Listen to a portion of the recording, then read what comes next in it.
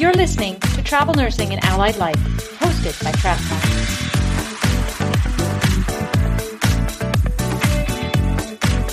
Hey Nomads, welcome to another episode of Travel Nursing and Allied Life. I am your host today, Dylan Callier, traveling physical therapist, and you might recognize me from the New Medical Nomads podcast, but today is another speaker series. I am going to be talking about my session, this upcoming TravCon 2023, September 17th through the 20th. If you haven't got your tickets already, please do so. It's my favorite event of the year, and I'm very excited to be speaking again. And this year is something that I am very passionate about, which is science. But the title is Trust Me, I'm Lying, The Problems Facing Science in Healthcare. I'm very proud of that title.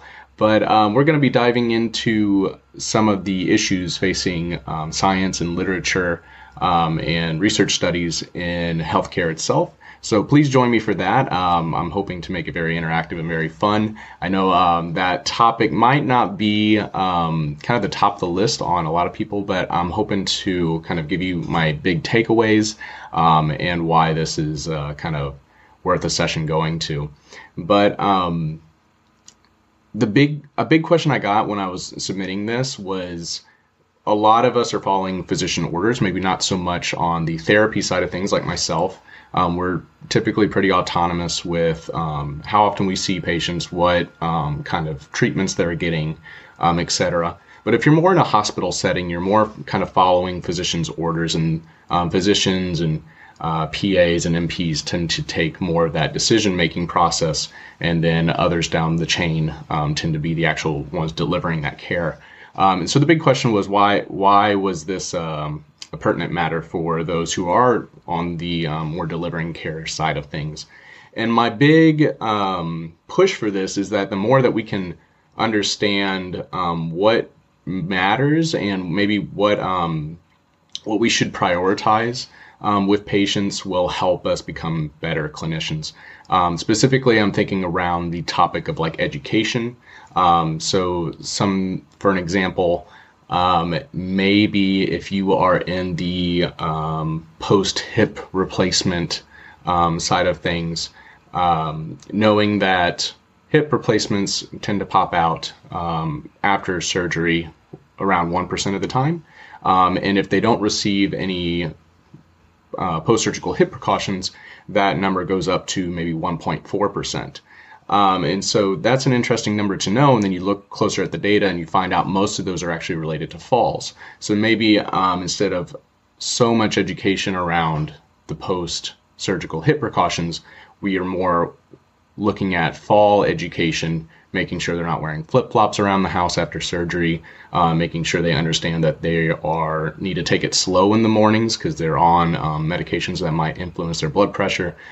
Maybe they're on pain medications. Maybe now they are on a medication that makes them go to the bathroom more, so they're more urgent and they're trying to get to the bathroom faster. And so maybe that education looks more along the lines of fall education than it actually does with post-hip precautions, and allows you to kind of tailor your experience with each patient. Now, another big one is we're finding out that ice tends to delay healing for a lot of low injury, like sprained ankles, low acuity injuries.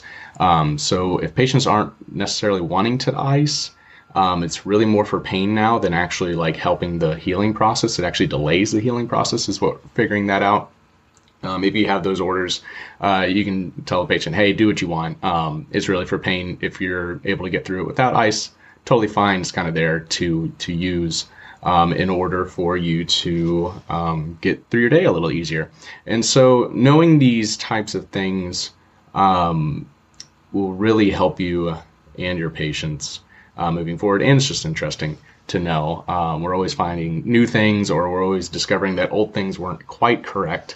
And so that I would say that would be the big reason going into this on why all clinicians should know a little bit about research. And then my two big key takeaways that I'm hoping that people get from going to this session is really just kind of how to recognize quote unquote bad studies. And this can be in science, but this is also very much like pretty much anything that you see promoted on Google or ads or whatever. A lot of these issues are also in like finances. A lot of these issues can be found in other areas other than just healthcare. So if you get good at recognizing bad information, it'll help you across the board, not just with healthcare. And you don't have to be a statistics wizard to recognize bad information. So in a past life, coming out of grad school, I was very much on the research path.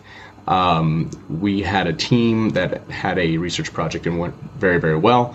We ended up being published in the JOSPT magazine in 2017, which is kind of the top tier magazine for physical therapy.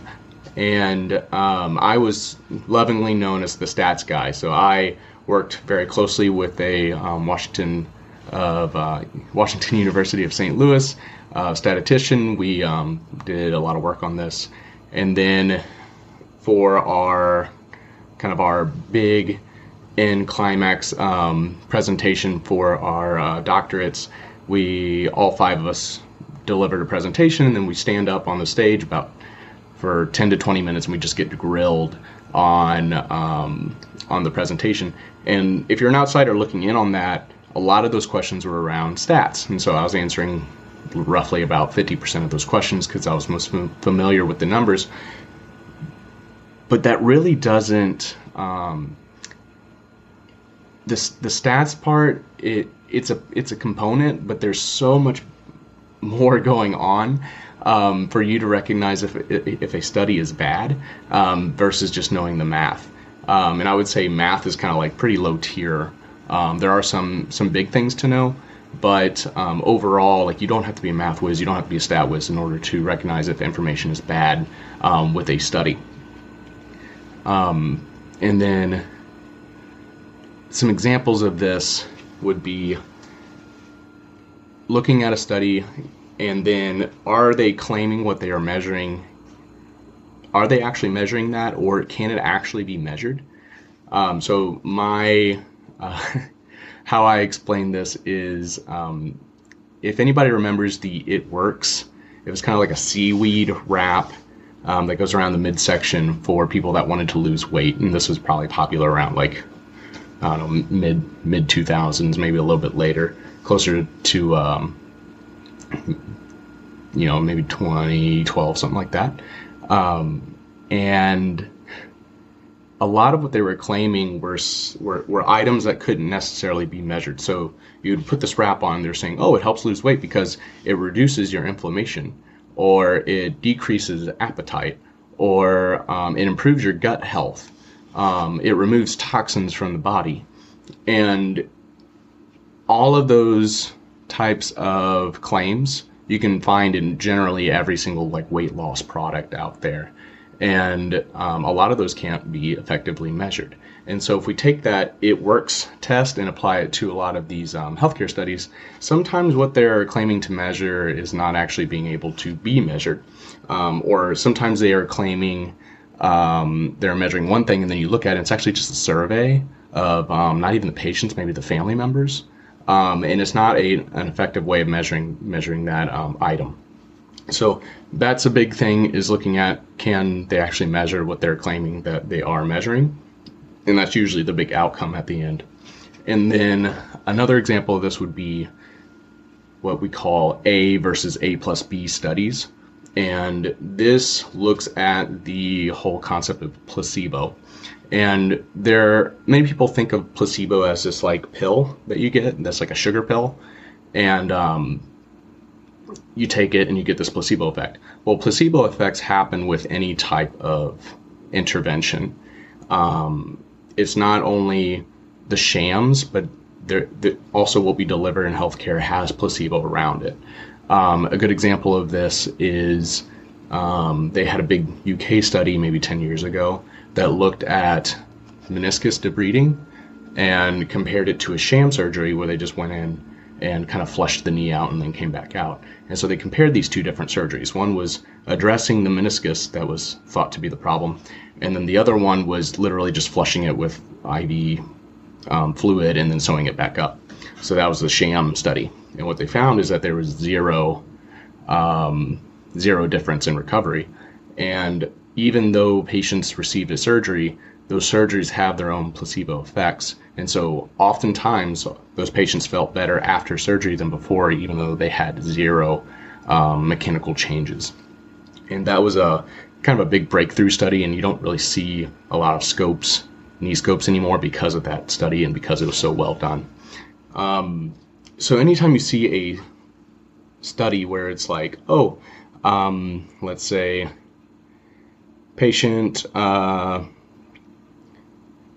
had a shoulder injury, went through surgery, went through the normal process of things, and then you have this over here, and it was patient had a shoulder injury, went through surgery, went through the normal process of things, and received this vitamin B12. So anytime you have an and you're comparing the two, the placebo effect of whatever you added is always going to have that group a little bit higher than the other.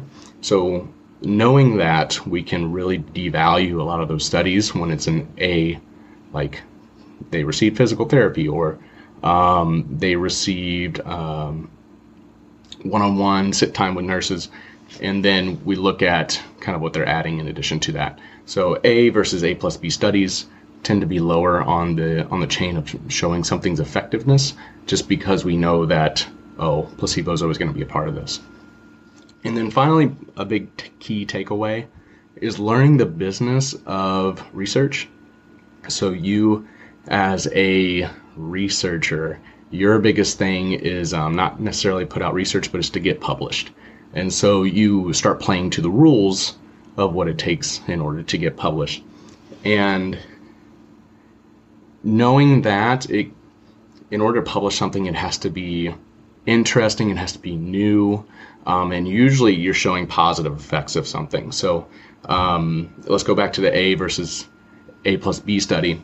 If I'm producing a study and I'm saying, back pain of physical therapy is what we usually give people, and then we're going to give people physical therapy with back pain plus a nutritious peanut butter and jelly sandwich. Something like that would probably get headlines of, hey, peanut butter and jelly sandwiches helps improve pain and strength outcomes in people with back pain. And that placebo is going to raise it a little bit more, but it's going to be a positive effect, and it's kind of interesting. So most likely it's going to get the okay to go ahead and be published. When it comes to studies that show no effects or no difference should be held with more weight, because of the business, things that don't show any effect typically don't get published. And so when a null effect finally does come through, one, it has to be really good. And two, those kind of show us more information, because the stats tend to allow for a little bit more positives, to like a positive effect to sneak through than a negative effect. So usually when a negative effect comes through, we know for sure it's a negative effect. And that's why they're a little bit more interesting, and that saves us time with what we're trying to do with patients. Does this actually improve their outcomes? Does this actually improve their strength, their time in the hospital, whatever you're trying to effectively measure?